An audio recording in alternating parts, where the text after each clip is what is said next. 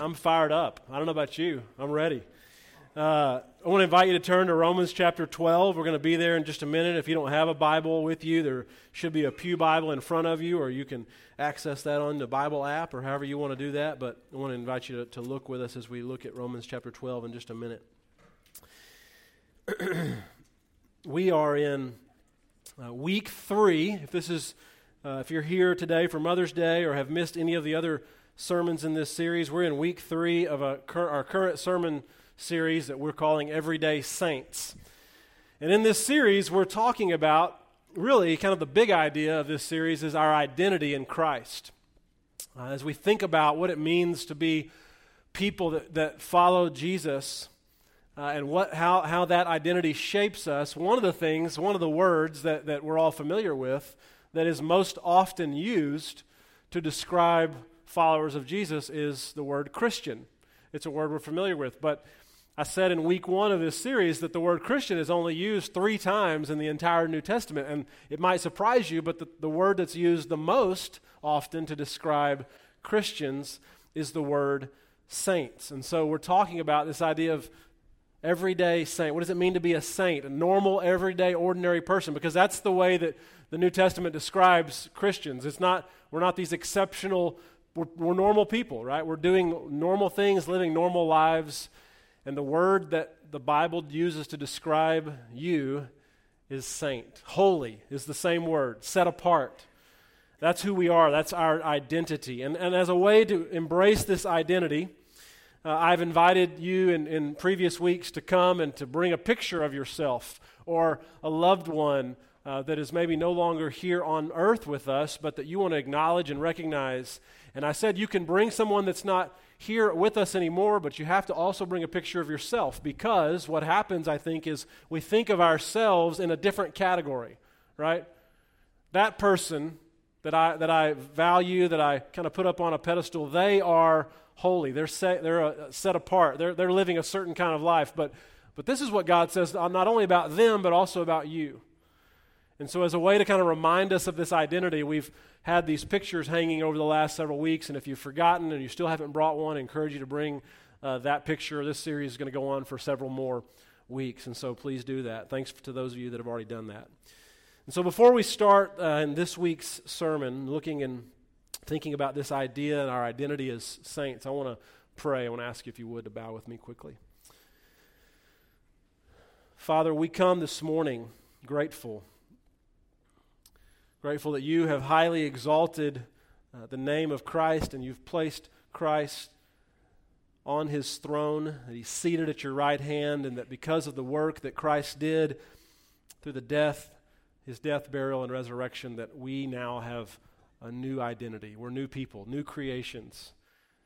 And we pray, God, that we will continue as we move forward in this study to step into that identity, because it's quite honestly hard for many of us to embrace and to receive that we are who you say we are, because we've been shaped and formed by so many other things.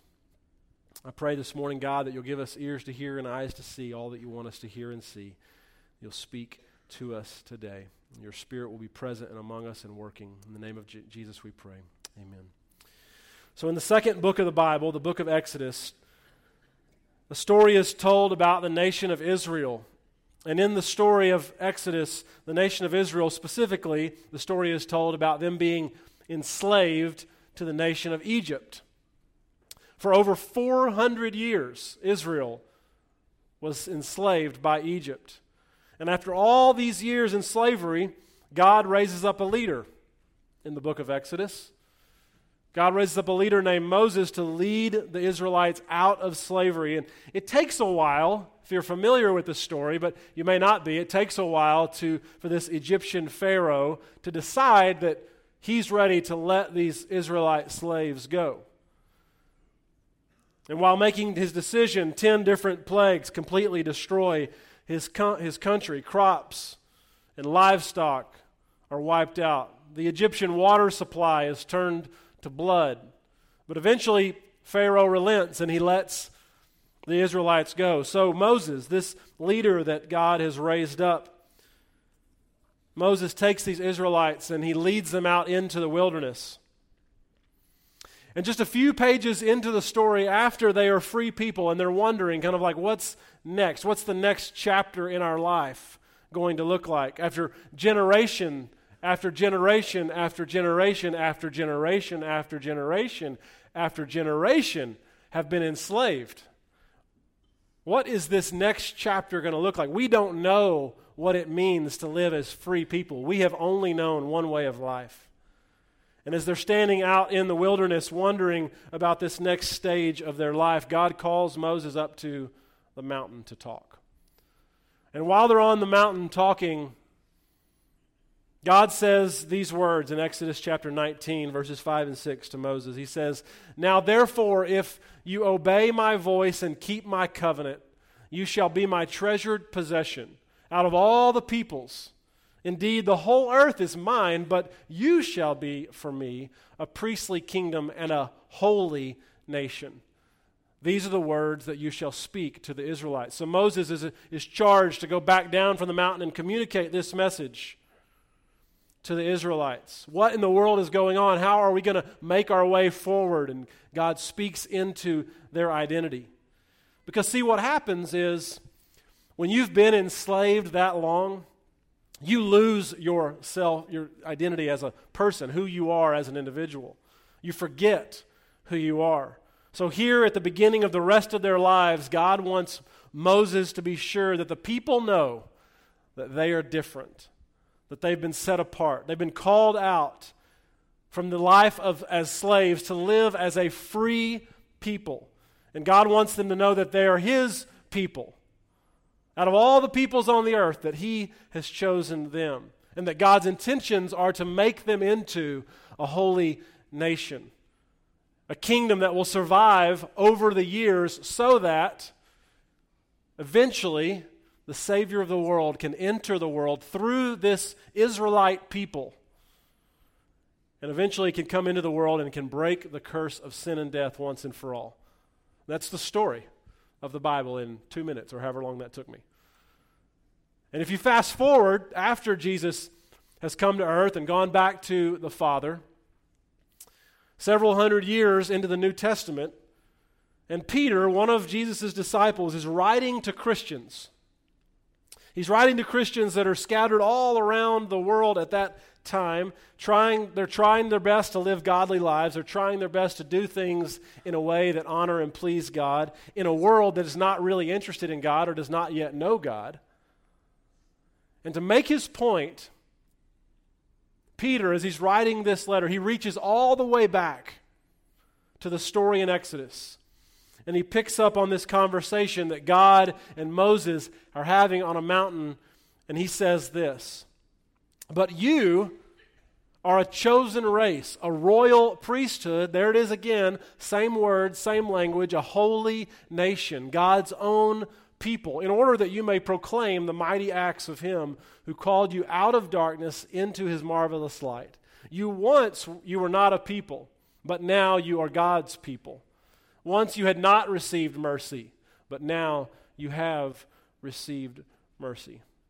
From the beginning of the story, all the way through to the end, there is this consistent theme, this consistent message that makes its way onto the pages of Scripture. And that message is that God says that you are holy, that God says that His people are unique, that God says that His people are set apart and different.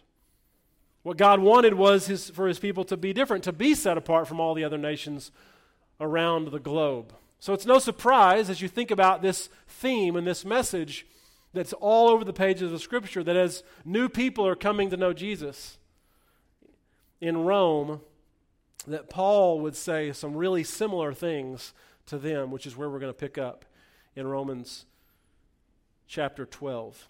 I actually want to begin at the end of Romans chapter 11, verse 33, to give us just a bit of context for why Paul says what he says. Paul writes this song, or almost this prayer.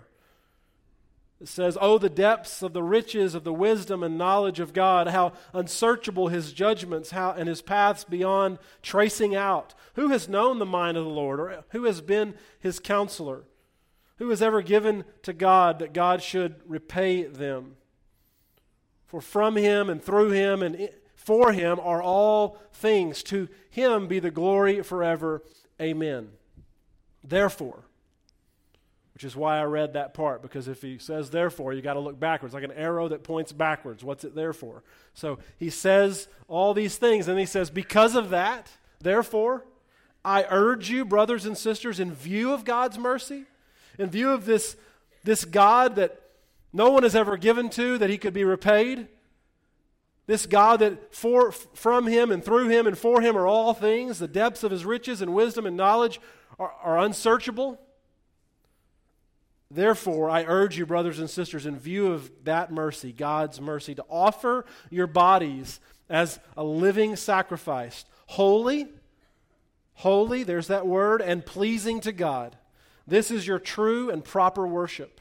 Do not conform to the pattern of this world, but be transformed by the renewing of your mind. Then you will be able to test and approve what God's will is, his good, pleasing, and perfect will. Paul's plea to the saints in Rome is to offer their bodies as a living sacrifice. It's a play on words.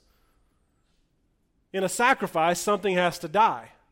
Something gets laid up on the altar and it dies, and then it's lit on fire, and then there's this aroma that goes up to the sky. But now, as Paul is using this image of sacrifice, it's a play on word. He's really not intending anybody dies, right? He's saying Christ has done all the dying that needs to be done.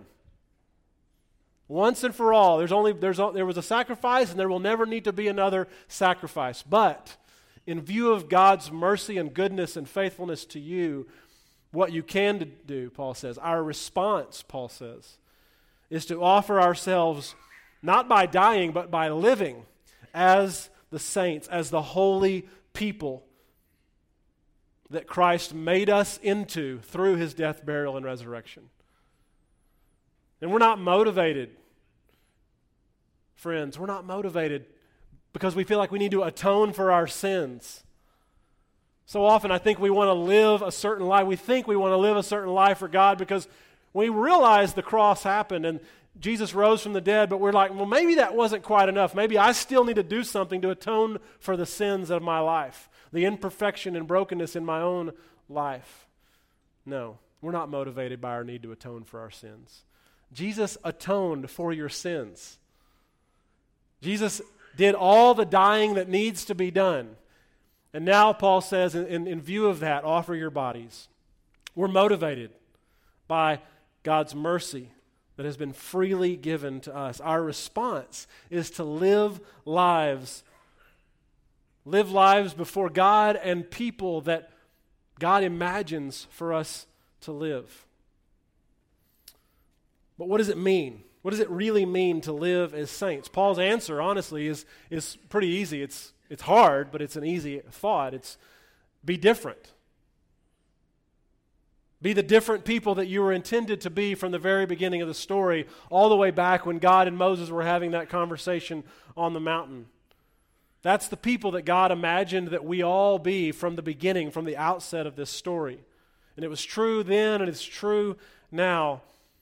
And the living that happens of this different life is the worship that we offer, Paul says. This is your true and proper worship. We think of worship as coming and singing and breaking bread together and some prayers and some stuff that maybe happens in this space. Paul says, well, maybe that's worship, but what really worship looks like is you living your life in the way that God imagined. Christ died so that you would be able to live it. And in verse 2, Romans chapter 12, verse 2, he uses this word conform. Do not conform to the pattern of this world. What I think Paul knows is that we are all being formed by the things around us, aren't we? We are all being shaped by the things around us all the time. I mean, you were formed, even if you don't realize that you're being formed by it, you are. You have been formed by the family of origin that you come from, your family you grew up with. You're formed by your culture. You're formed by your success, and you're formed by your failure. You're formed by the opinions of others. Doug, I'm not. I'm my own person. I don't care what it. No, you're formed by the opinions of others. Everybody is. We can't. It's undeniable. It's unavoidable. We're formed by music and movies and advertising and friends. We're formed by work. We're formed at home. And there's a pattern in all of this formation that's taking place, almost a mold that you're being invited to kind of fit into, to step into. Right? Here's how we do parenting these days. Here's how many hours a person should give to their career. Here's how we do things in this part of town, this part of our world, this part of the country.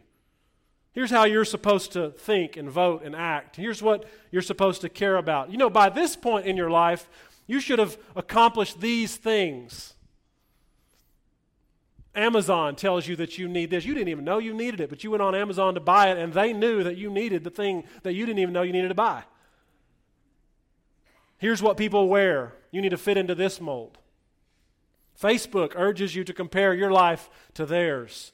Look at their vacation and their perfect life that you and I know good and well is not perfect. You need to fit into that mold. Maybe you're not doing something right if your life can't reach that point. And as we do this, friends, what we're doing is we're listening to the voice of the enemy, right? Your life isn't really as good as the one that you imagined for yourself. All these other people must be happier than you. I mean, look, they said there, right there on their last post, how happy they are. Now, we live in a world that is lined up, waiting to form us.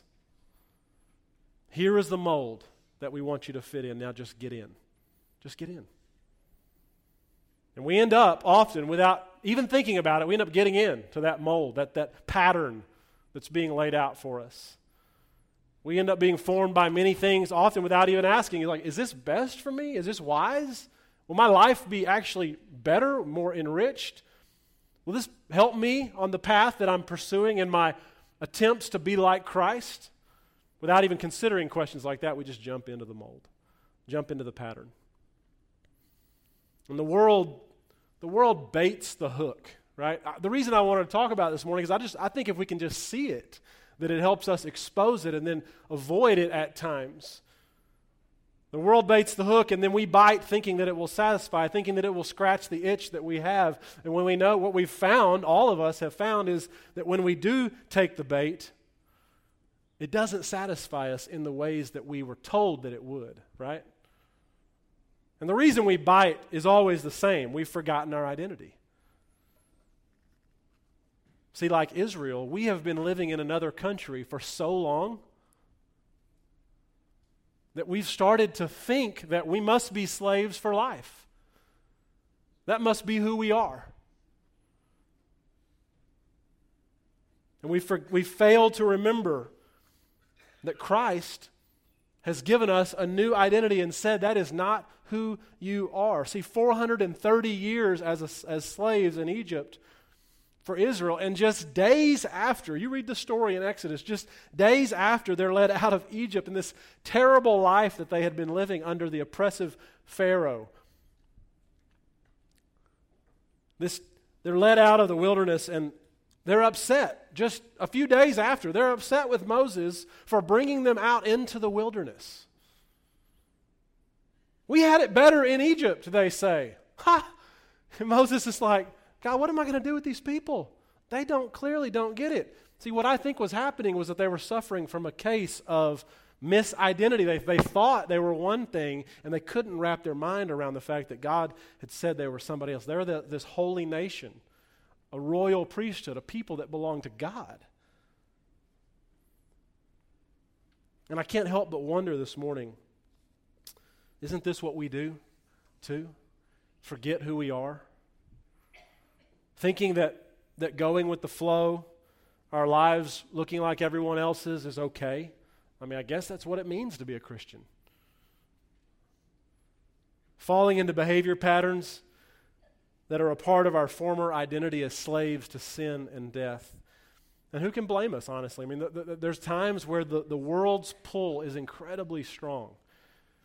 And often the world's full there is an enormous appearance that life is going to be more fun. See, and I think this is where the problem lies, honestly. Christianity kind of got a bad rap somewhere along the way and became known for things that it's against instead of things that it's for.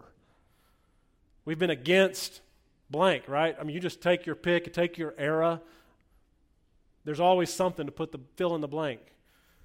Dancing, drinking, money, fun, And in walks Jesus, and he says, I came to give you life to the full.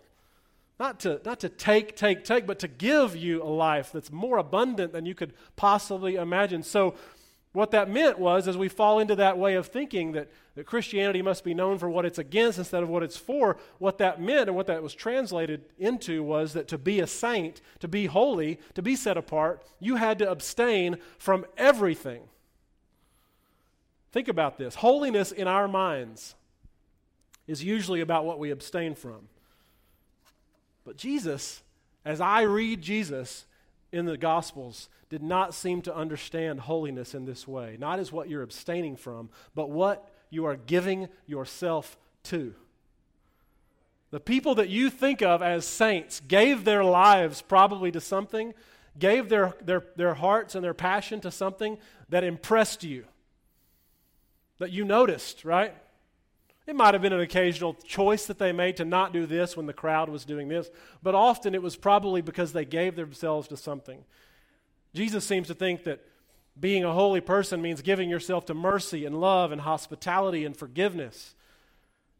Are there behaviors that are unbecoming of a saint? Absolutely.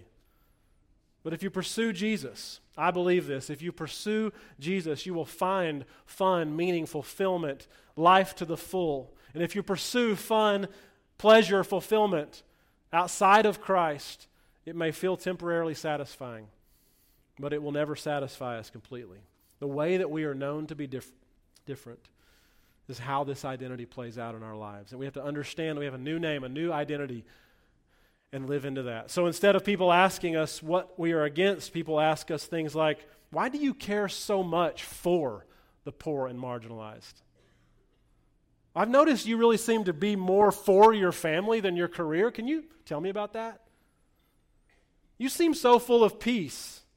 Can we talk about that? Could you explain where that comes from?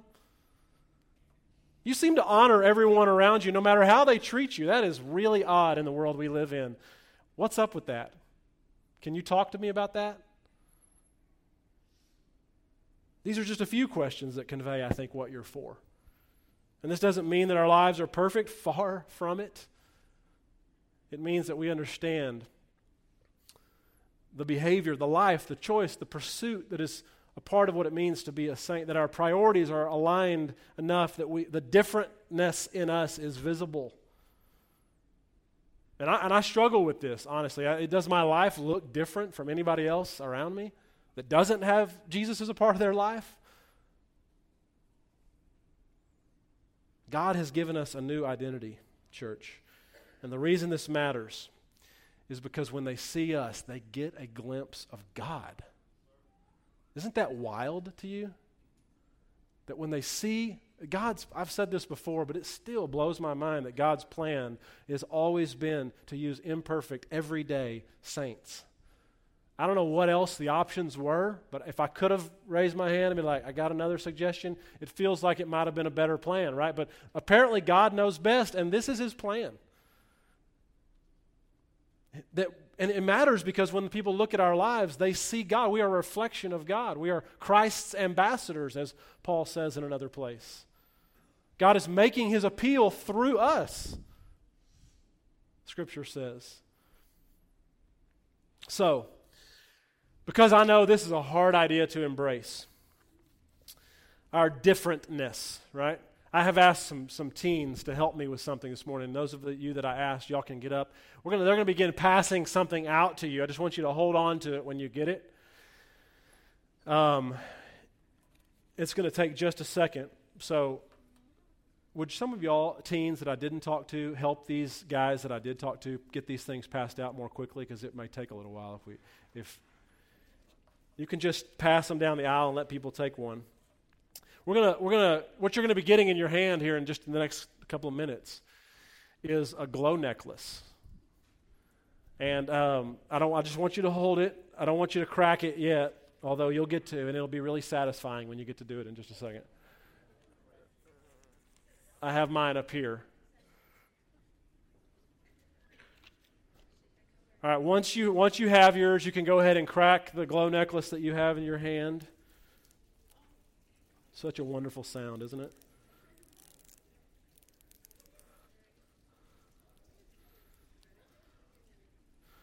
Moms, you're not getting cheap jewelry for Mother's Day from the church. Once your necklace is glowing, I want you to connect to the ends.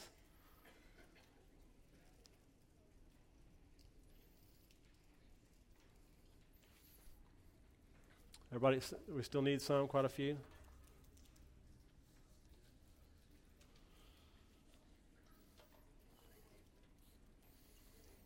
Okay, so everybody have their necklace? I got an oh yeah from the front. That's good. All right, so after you get it, go ahead and crack it. Still got a few that are being passed out here. Now, those of you that are introverts, this is going to be uncomfortable for you for just a minute. I'm just going to let you know ahead of time.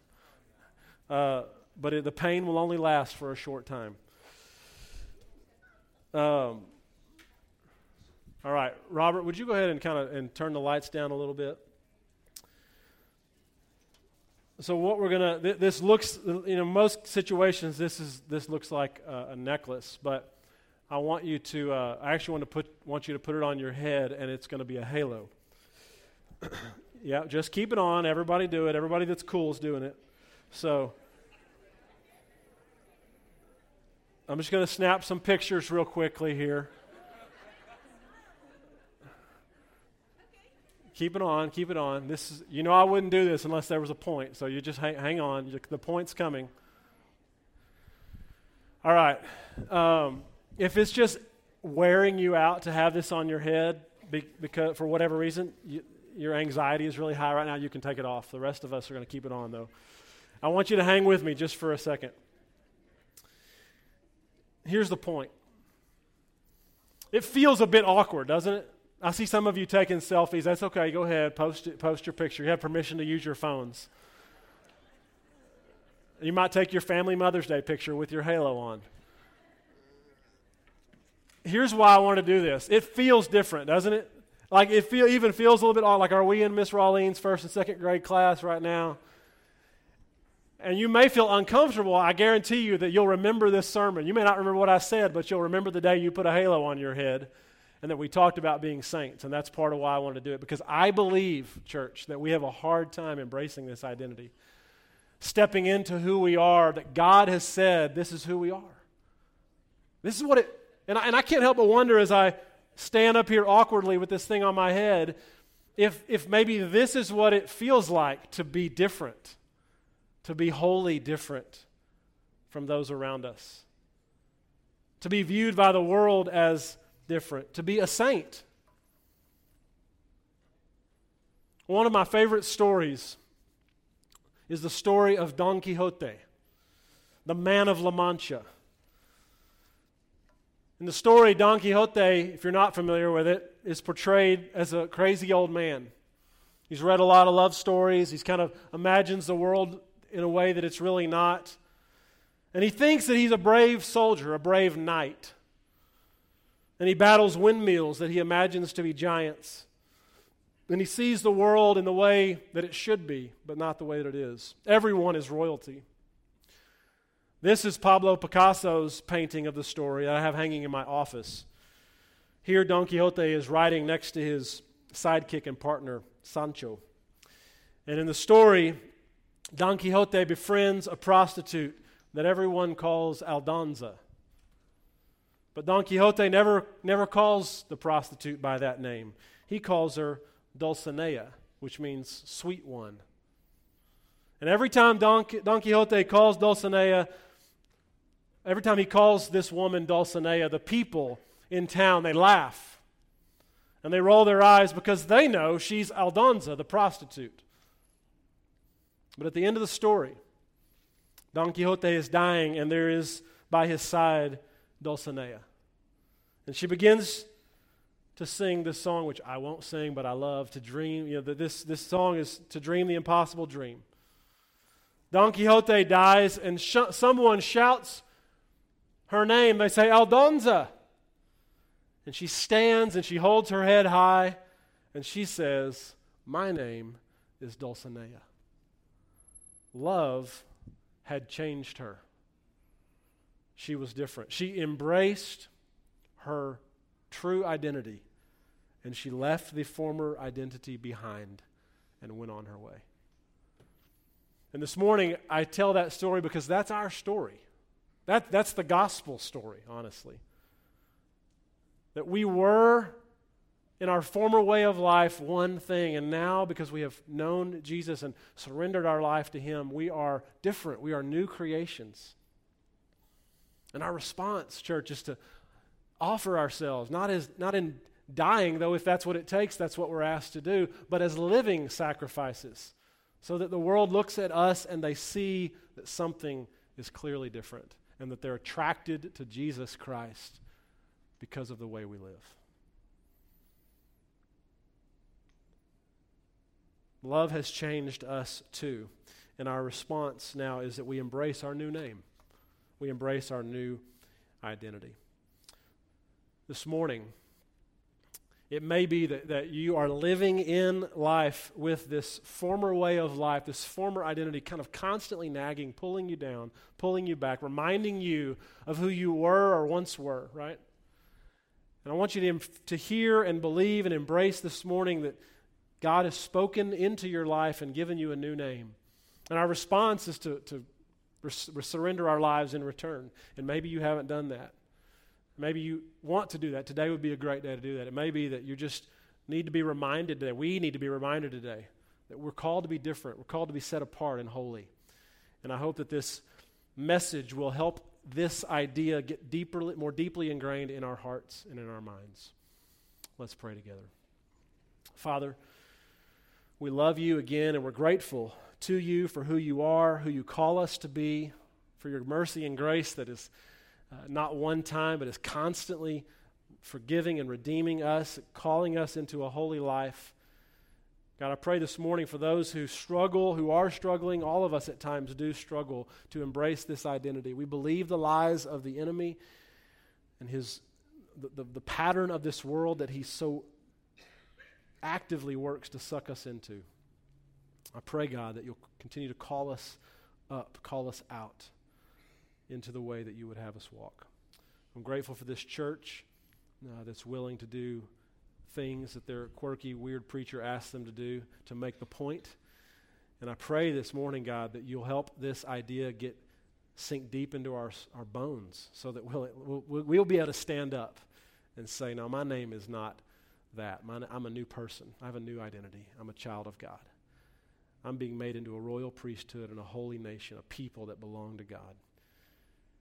We love you, and we're grateful for the work that you did to make this identity possible. Through Jesus we pray.